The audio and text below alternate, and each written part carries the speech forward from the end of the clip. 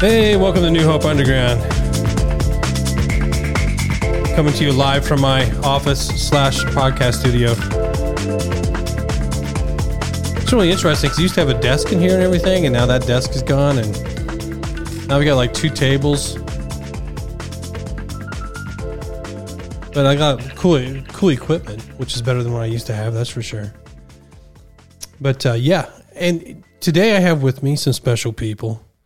I'll let you define that if you want. What I mean by that. John Tynan. You want me to define what it means to be special? John and Patty Tynan. Hey, thanks for coming. Thanks for having us. No, you guys are special people. I mean, come on. I love you, John. I love you too, man. Thanks. Now that we've gotten past that, you know, the important stuff, get the important stuff out of the way. We'll move on. No, listen, I have the Titans here for a reason, is because they are the Mission Indy trip leaders this year. You guys excited about that? We are. Absolutely. Yeah, absolutely. You have to be now. You're on a podcast talking about it. Yeah, so. Now it's official. We have to go. That's right. And we are so glad they are the leaders, that's for sure, because that means I don't have to be. No. No, Mission Indy is a great thing, and we're going to talk about that more in detail in a little bit. But people don't really know you. Obviously, we're just speaking out in the airwaves here to a lot of New Hope people. That's what this podcast is all about. It's kind of getting behind the scenes, getting know people that go to New Hope Church. But how long have you guys been coming here? About 4 years, I think. 4 years. Yeah. So that's like a whole term, like presidential term. Yeah, we may not be reelected. Wouldn't that be awful if you had, for church membership, you had to come up every 4 years to decide whether or not you should be like getting voted off the island? Yeah. I think there's something there. I might start a new church with some of those ideas in place. But anyway, so tell us a little bit about yourself, you guys. John and I have been married for just about 20 years. We have 3 daughters. Wow, 20 years? Mm-hmm. 3 daughters. Ella is a senior. We have a sophomore, Anna, and an 8th grader, Sarah. Awesome. Girls. All girls. All girls. John, no guys? No guys. You're the only guy in the house. I dogs. live in a 2 house boy dogs. full of teenage girls, and I'm fairly certain I've done nothing to deserve that. What's one of the biggest challenges for just being surrounded by women all the time? I don't know. I'm just so used to it now. That's just my reality. It's just your reality. Yeah. That's what you're used to. I don't know if I could handle having boys at this point. I'm just used to having girls around. Yeah. If you threw a son in the mix, what would happen? I don't know. I'm pretty sure that ship has sailed. So. Very much so. Yes. Yeah. No, our girls are great. I don't know, man. I've read some stuff in the Bible, about people getting older and not thinking they're going to have kids, and I've heard it before anyway. Nothing's impossible. Nothing's impossible with God, but you're just guessing. You're just praying and hoping that God does not want to go there. Exactly. Let's say improbable. I got you. So that's awesome. So you guys are from Shelbyville. Yep. Which is where our new campus is getting ready to start. Yes, May 1st. And yes. You guys are pumped about that? Yes, we are excited about that. Mm-hmm. Yeah. I think it's going to be great for the community. I know there's a lot of people there that are excited about it, so we're anxious to see what happens. Now, when it was a bowling alley, did you guys bowl there? Oh yeah, we did. Yeah. So it's kind of weird. It is a little weird. Yeah. Yeah. The bowling alley sign is still up. Yeah, it is. I noticed that the other day. Still up. We may have people show up Sunday morning with their bowling shoes. Ball and shoes. Yeah. Yeah, I've also often joked with people about how many slogans are there right there for the taking. Like, don't strike it on your own. You need God. I mean, Jesus spared your life. Get out of the gutter. Get out of the gutter. Yeah. There you go. Yeah. Don't turn down the wrong lane. Yeah. It just goes on and on and on and on. But anyway, well, it's exciting. And I'm glad you guys are going to be a part of that. Now, I'm just kind of curious. How long have you guys been Christians? I mean, since you've been following Jesus. Well, we both grew up in the church. We've been attending church our whole lives, and I think I could probably speak for both of us when I say, and this is something we heard at a youth training a couple of years ago, the concept of trying to get our kids to the point where they're owning their faith rather than renting it.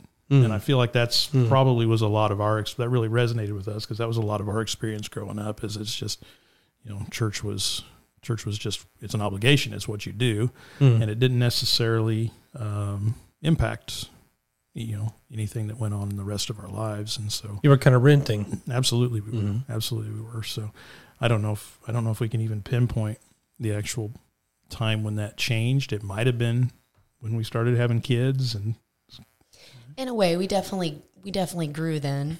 And it was more when we came here that I felt connected way more once we started coming here. Okay. Felt like we were actually learning and actually wanting to follow Christ. We were believers, but we weren't really following him, I don't think. Well, I tell you, I think that's so true in most of our lives, isn't it? I mean, sometimes it's not like, some people have some incredible testimony type stories that really are night to day, instantly. Where most of us, it's more gradual and, more of a progression the way God kind of works on us. And right. We definitely fit that. Yeah. I think we were just, I don't really want to say asleep. We just needed this. Well, fantastic. So I guess, I love asking this, what of people. So if you don't mind me asking, what is it about Jesus you just really, really love? I know I'm putting you on the spot. I love these podcasts because that's what it's all about.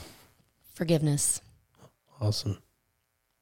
Now, is that his forgiveness for you, or your forgiveness for other people, or both, all of it? What? Well, I think it's probably how one kind of leads to the other. When you see all the things we've been forgiven of, if we're truly aware of that, then it just makes it so much easier to extend that forgiveness to other people. And I just think the complete acceptance, no matter where you're at in your life, Jesus is there for you.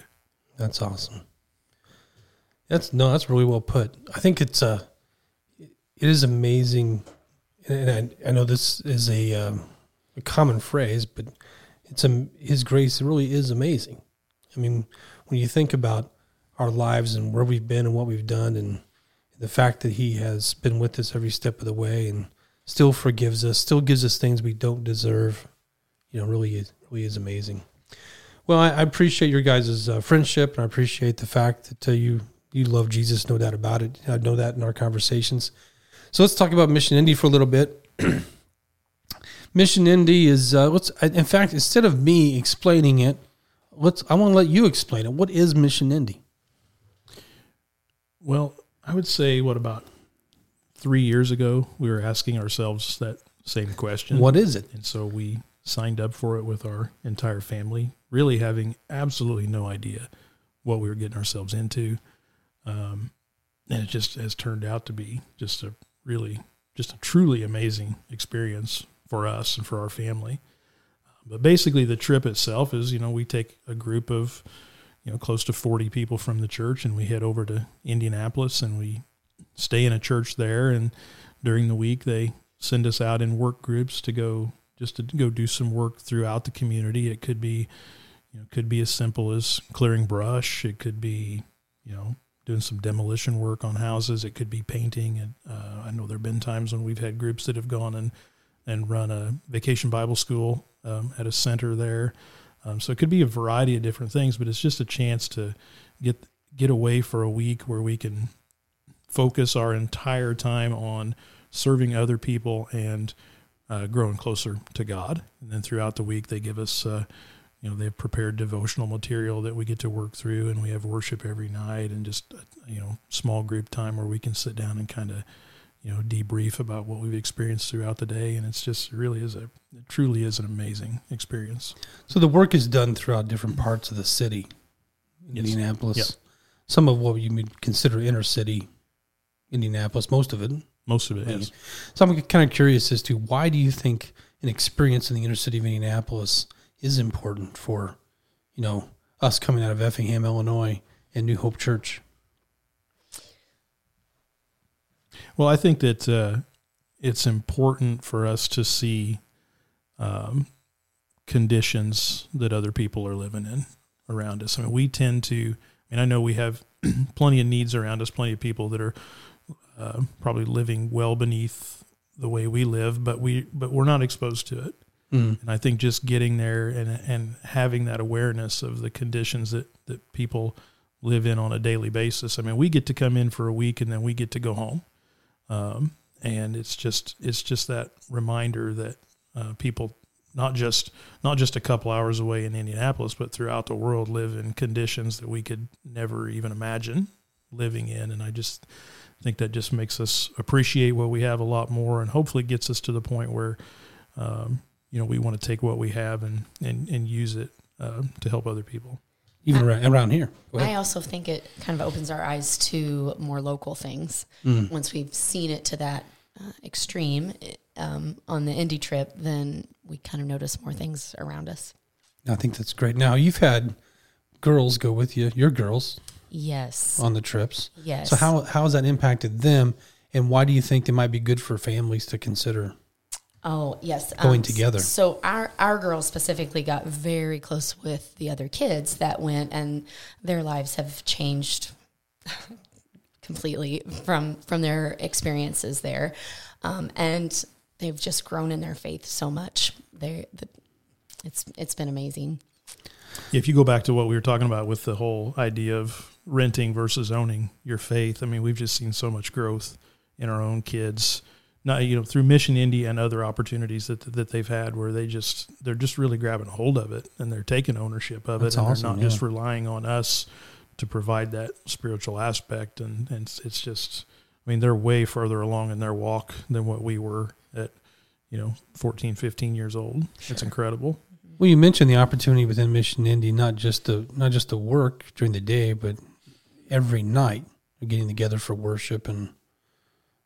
Yeah, absolutely. And just, I think most of the adults that have gone on the trip, one of the things that they comment on the most is just, watching these kids just build each other up and support each other, and just all the bond that they form throughout the week. It's just, it really is special.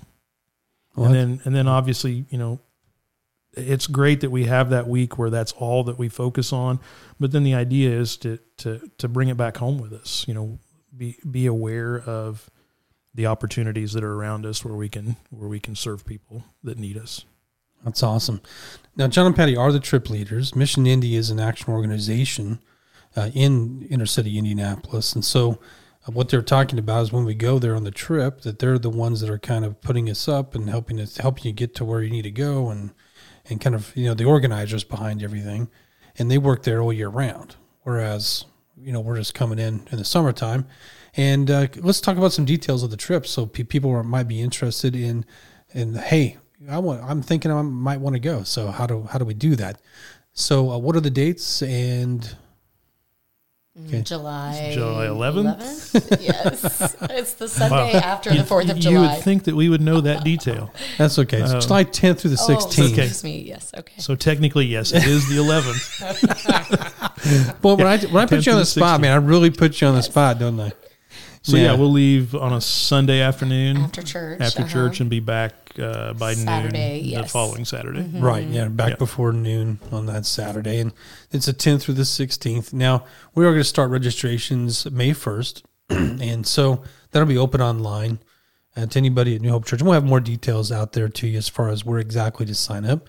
But it's a $100 deposit, but the trip is it's really a total of $360 per person to go, but the church actually pays for you if you want to go. Our church actually kicks in $100, and so it makes it $260 per person. But then we also have a way, $100 deposit in May when you first sign up and register. But then we also have a way to knock down that other $160 that you may not even you need to owe that much. How do we do that? So that will be on June 26th. We will be hosting. Is it Sturkey's Burger Barn? Is that the current name? Bash, Burger Bash. I'm so sorry. No, I wanted Barn, and I don't know why, but they want to change it. So Sturkey's Burger Bash will be at 180 on. I want to have live cows and everything out there, but they didn't want the barn. Farm to table. Bash, yeah. Farm to table.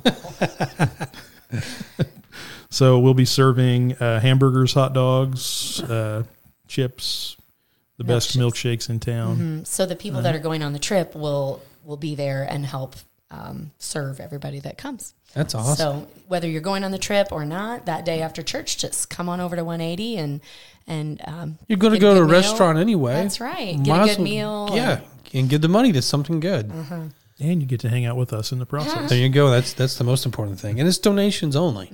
So even if you don't have it, it's more about just giving whatever you can. I think it helps too, all of us that are going on the trip, then it just kind of starts our bonding. It helps us all get to know each other, and it's just a fun time. You bet. And I'm sure a lot of the kids that will be there serving will be ones who have gone on the trip in the past. So if anybody has any specific questions, they can talk to some of those kids and just hear maybe about their unique experiences and what the trip has meant to them as well. Well, I'm gonna put you on the spot one more time before we quit, and all I want to know is this: I need to hear a pitch to people. What's your best pitch you can give to somebody who's on the fence, thinking about maybe they might go, maybe they won't? Well, I would say that for us specifically, we were sort of on the fence as well when we first signed up, and we have never regretted it for 1 second. And I would say very seldom does a day go by in our household when something from one of the trips doesn't come up in conversation. Wow. It's been a constant for us, and it's been just a huge blessing to our family. And I know it would be for anyone else. Wow. What an impact. We'll leave it right there. Thanks, John. Sounds Thanks, good. Patty. Yep, you bet. Thanks for having us. Hey, if you're interested in maybe attending the Mission Indy trip, being a part of our team that goes out here from New Hope Church, the trip is July 10th to the 16th of 2022. The cost is $260 per person, the $100 deposit that's coming up, and signups begin in May. So be looking for that sign up. If you have any questions, you can email me if you want. Darren, D-A-R-I-N, Hansen, H-A-N-S-E-N, at newhopechurch.cc. But we would love to get you on board if you want to join. Hey, stay tuned. We've got another interview coming up with our Spotlight feature.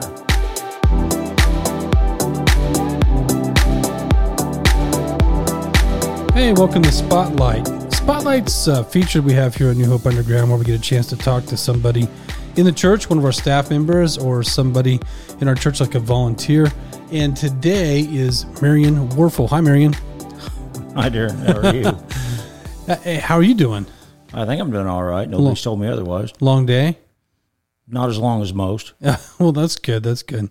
Hey, before we get into why exactly Marion's here and we start talking it up a little bit, let's tell us a little bit about yourself. How long have you been here at New Hope?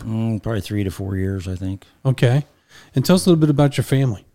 Well, I mean, my wife Lisa and I, we got 4 grown children and 3 grandchildren.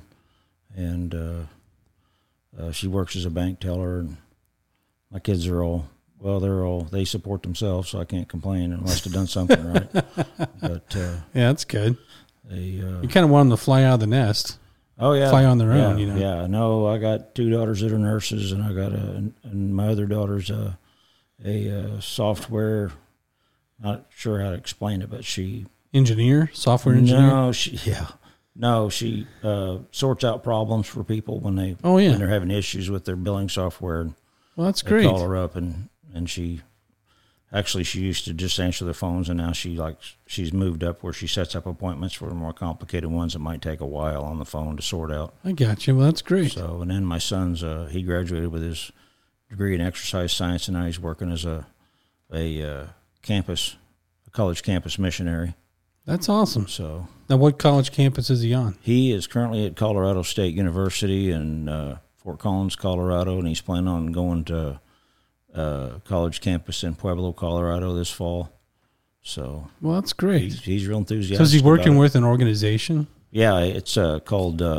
Is it Campus Crusade for Christ? No, it's like a fraternity that's through the Assemblies of God. It's called Chi Alpha. Okay, fantastic. Well, that's great. That's great news. I know you told me a little bit about it, so it's pretty cool to hear. Yeah. Well, hey, thanks for being on the show. And we're just going to have a little talk. Now, the reason I asked Marion to come in is because he has an interesting occupation. Why don't you tell everybody what exactly is your title or occupation? Well, my title is registered nurse, and I work with home health and hospice. But those are two they're both nursing. They're quite different as far as how the care is delivered, because the home health, you're basically doing regular nursing care, but you're doing it in the home. But with the hospice, you're dealing with, of course, nursing's, their philosophy is they like to look at a individual holistically, which is to incorporate everything about them, not just their physical, what are their labs and so on and so forth. Sure. And the thing about hospice is it's we focus on non-invasive medical strategies. The reason being is we want to provide the patient with as much dignity as possible, because unfortunately a common side effect of modern medicine is it tends to strip that away from a person until they feel like they're just a lab specimen. And when they've been sick for a long time, they find they're going to the doctor 3, 4, 5 times a week, and they're not getting any better, and they get very frustrated.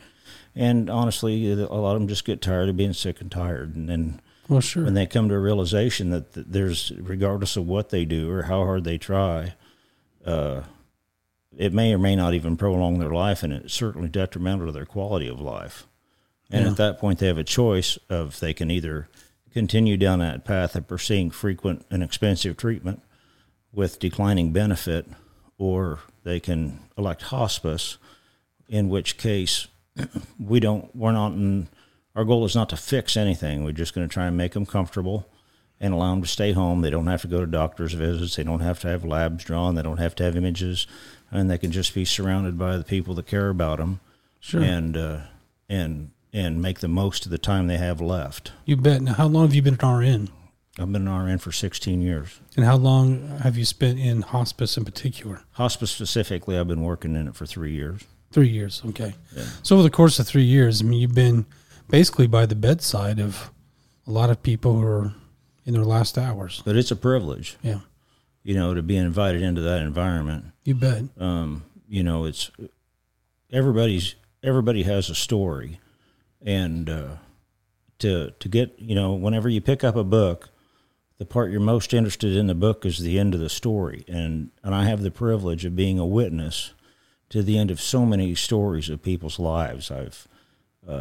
It's humbling, honestly, to be around them. And, and of course they're terribly grateful. And I'm like, as a nurse, you feel like all they did was die. I failed, but you didn't fail, because what you did was you made a difference in the quality of their life, and you enabled closure for a lot of family members, and enabled people to care for their own, which tends to kind of fall to the wayside in today's culture. You bet. Now, what I find fantastic about this is the fact, this is ministry for you.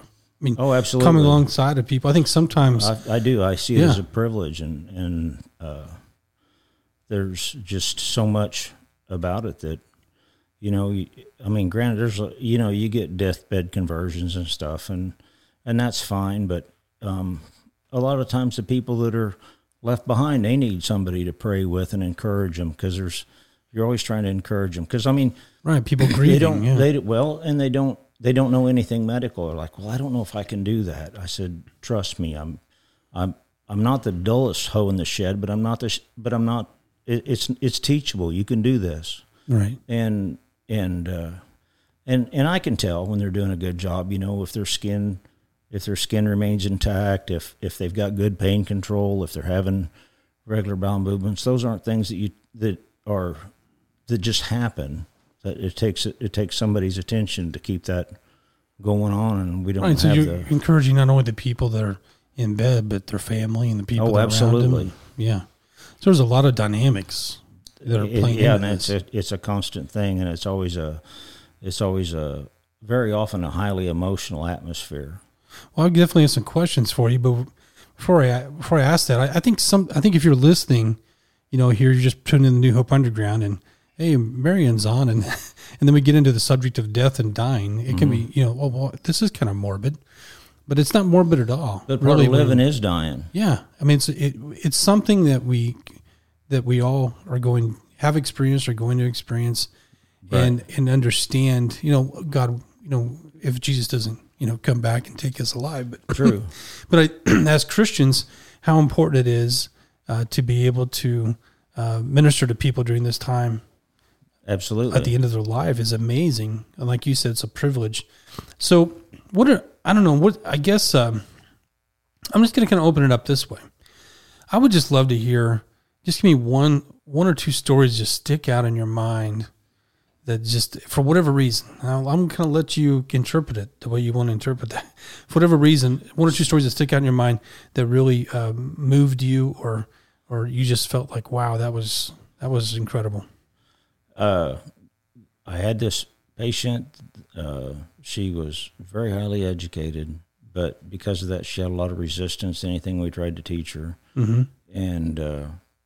And until she progressed to the point, we call it transitioning, to where she no longer had any control over what meds she took, and we were finally able to give her some medication to relieve her suffering, her pain, and her anxiety.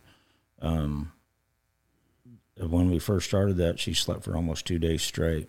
Wow. But she had literally made herself miserable for months because she would lay awake at night and moan and carry on. And her daughter actually slept on another floor, and she could hear her just going on like that.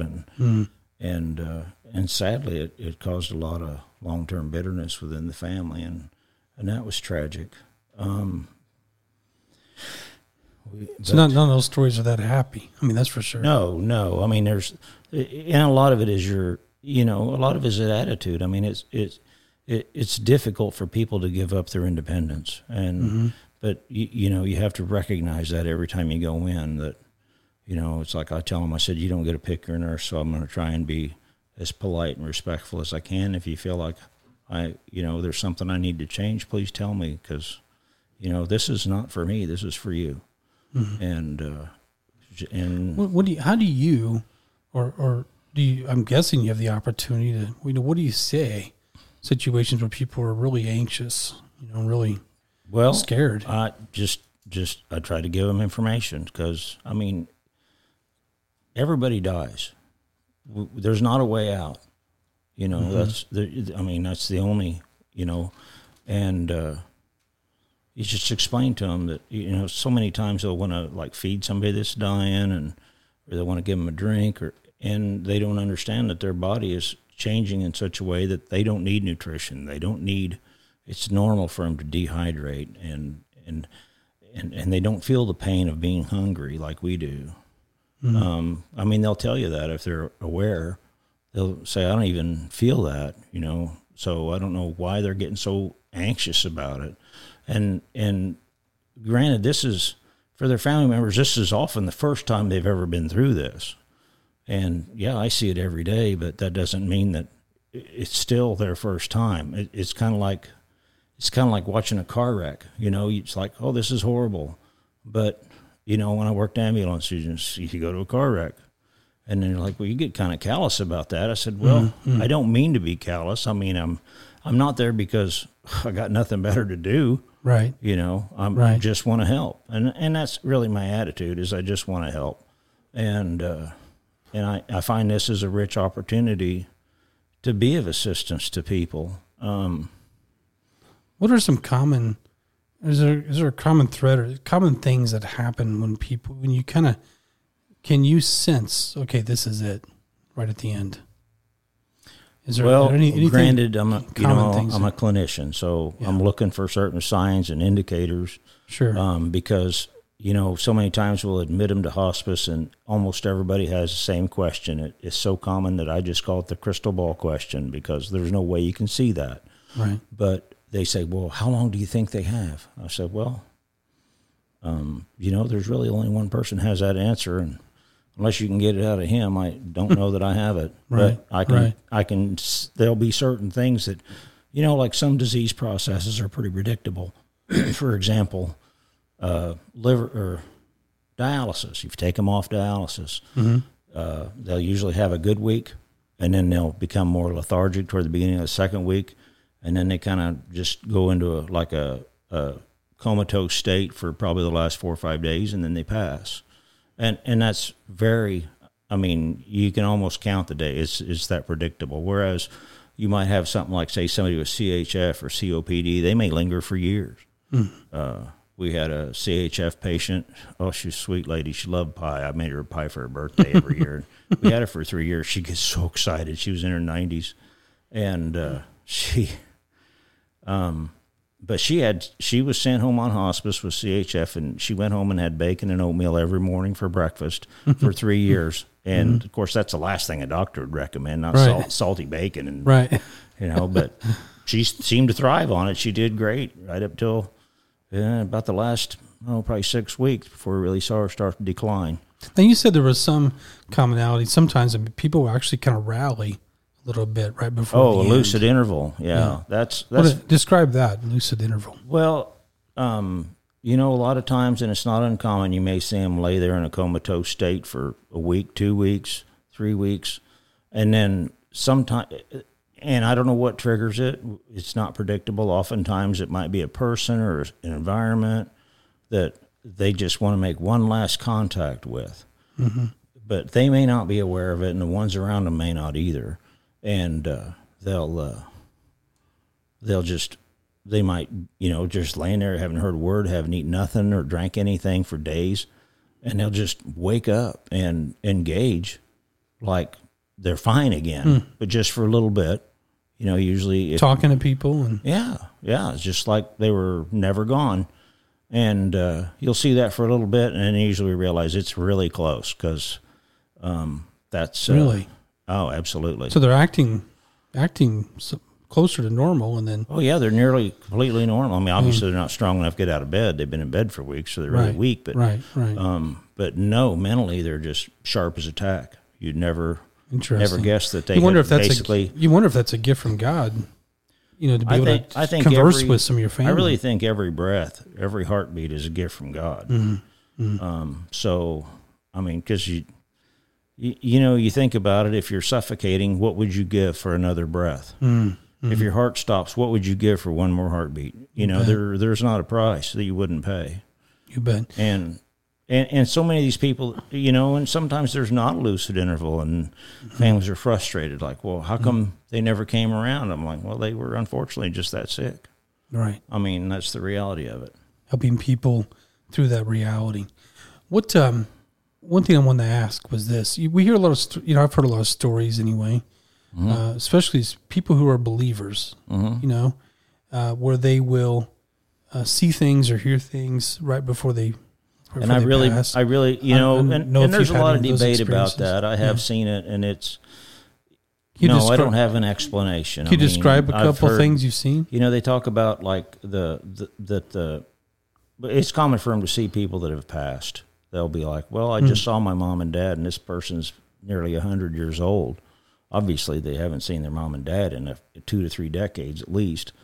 And well, no, they were just here. I was just talking to them, and they can describe them just as clear as the pictures on the bedside stand, just like you're looking at them. Wow. Yeah. And you're well, I don't know how that's possible, but you don't argue with confused people because it's cruel for one thing. They don't realize they're confused, and all you're doing is causing them to be anxious and fearful.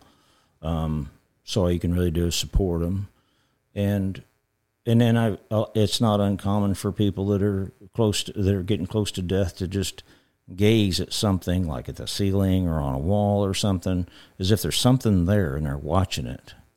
And you don't know what it is, but the way they're focused on it, I mean, you can break their gaze, but they'll just look right back at it like there's definitely something there that they're watching. And I see that commonly with, when they get toward, like in the last 24 hours. Have you ever heard anybody say anything that, as if they're, speaking to Jesus or speaking, I have, yeah. I find that fascinating because we don't. Yeah, they're like, obviously we don't know what the transition is like. Oh yeah, they're beckoning to them, and sometimes the patients won't want to go until the family gives them permission to go. Like, you have our permission to go. I've heard that a lot. I've heard, and I've seen them hang on until they get that release, and then usually once that once they get that consent, or they'll hang on. We had a guy that, he had not eaten or drank anything in over 2 weeks, and he wasn't a very big guy. He had cancer, and it just really chewed him up. And they said, well, he's got this one grandson out of state, and he's going to try and get here before he passes. And they told us when he left, oh, there's no way. This guy's not going to last, 4 or 5 more days. But the kid made it home, and no sooner, it wasn't 10 minutes after he got there, and the gentleman passed. My goodness. And you just... As if they know, or just... I think they do. Mm-hmm. Obviously they can't tell us, but I think they do have an awareness that we don't understand.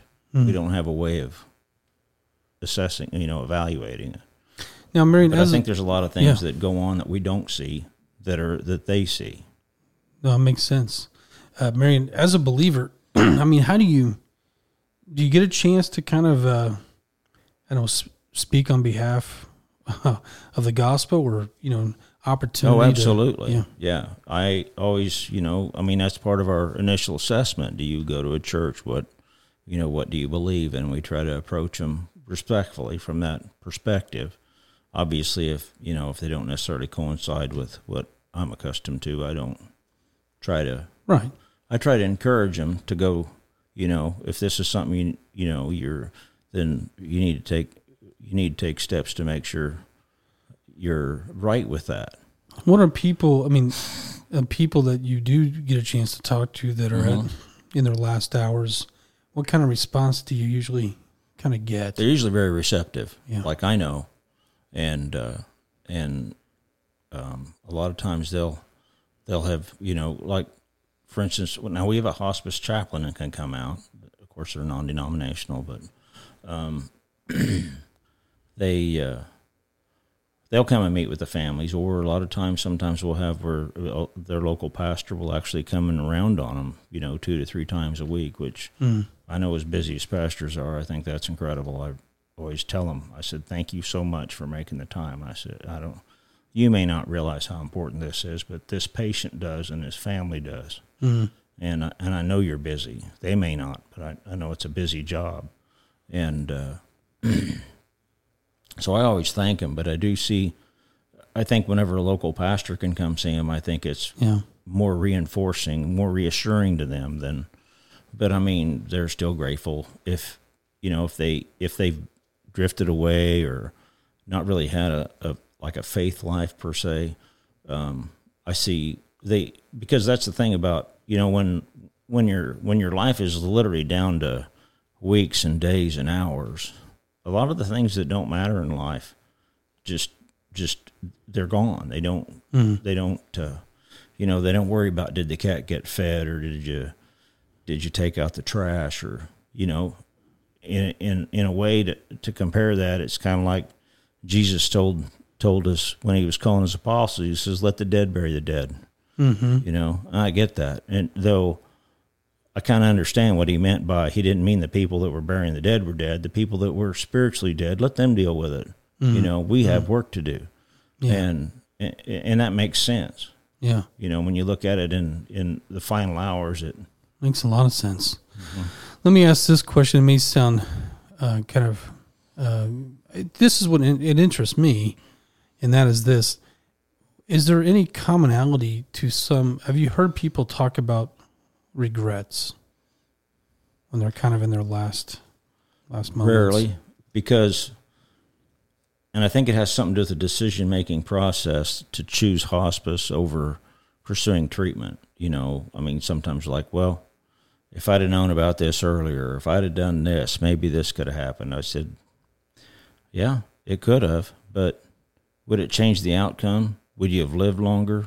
Mm-hmm. I said, we talked about all this before we ever got into this. I said, what about regrets just in life in general? I think I have heard patients, like if they had a family member that they were estranged from, but no, they don't talk about like, well, I could have made so much money on this deal.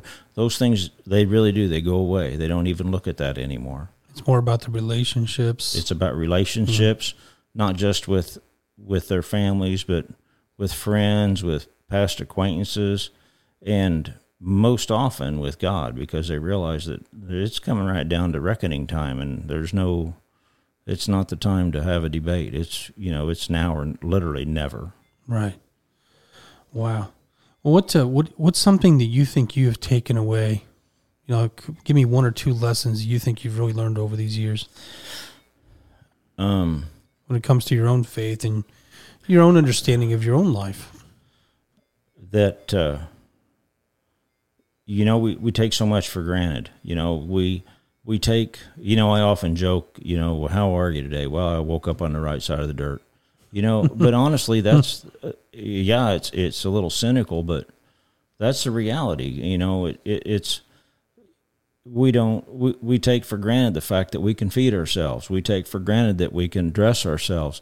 We take for granted that we can drive cars, that we can pay bills, that we can hold jobs, and that we take for granted that we can speak, breathe, all those things we don't consider. It's literally just the smallest departure.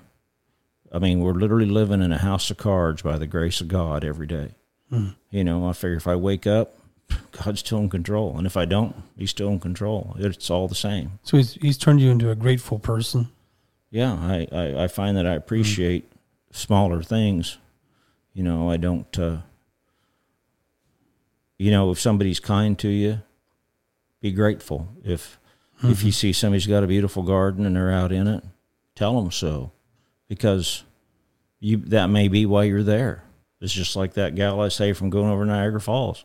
That was an experience that led me to realize that you're never anywhere by an accident. You may not know what your purpose is. You may be there because of your job or your education, or you just happen to be there for whatever reason. That's never a fluke. That's always, you may not have put yourself there. You may not have sought out that opportunity, but there it was. Well, thanks. One last question, which is just giving you the floor a little bit, preaching to the audience here a little bit as to, if you could just sum up, just what's one of the number one, number two thing, one or two things that we really need to be about in the way we treat other people, and what's going to last. You know what I mean? We never know whenever the last thing we say to them is the last thing they hear from us. Because so treat every word like that, or every time you talk. Yeah, you just have to try and keep that in mind. We all have frustrations. It's just like you can go to a doctor's office and look around. Everybody's got health problems. And some of them are, if you knew what they were, you'd just be staggered at the magnitude. Like, thank you, God. I wake up in the morning and look in the mirror and thank God it's my face I'm looking at, because I have enough trouble with my own issues. I don't want to deal with somebody else's problems.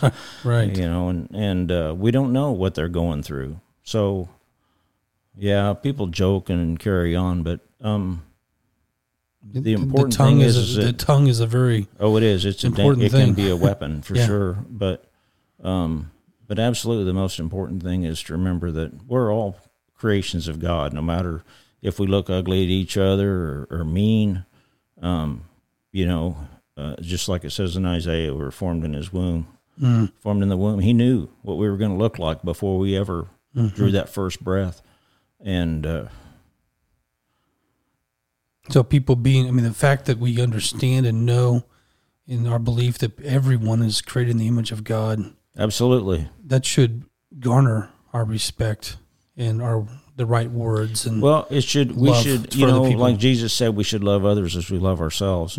And, you might go through your life hating yourself, but realistically, what is it you want for yourself? You want people to be kind to you. You want them to give you a break. You want them to listen and hear your whole story out before they make a decision. And it may still not go the way you think it should, but you need to remember that, God's still in control, and you just have to aim to get yourself where He is, where you can hear His voice. That's awesome. Hey, thanks, Marion.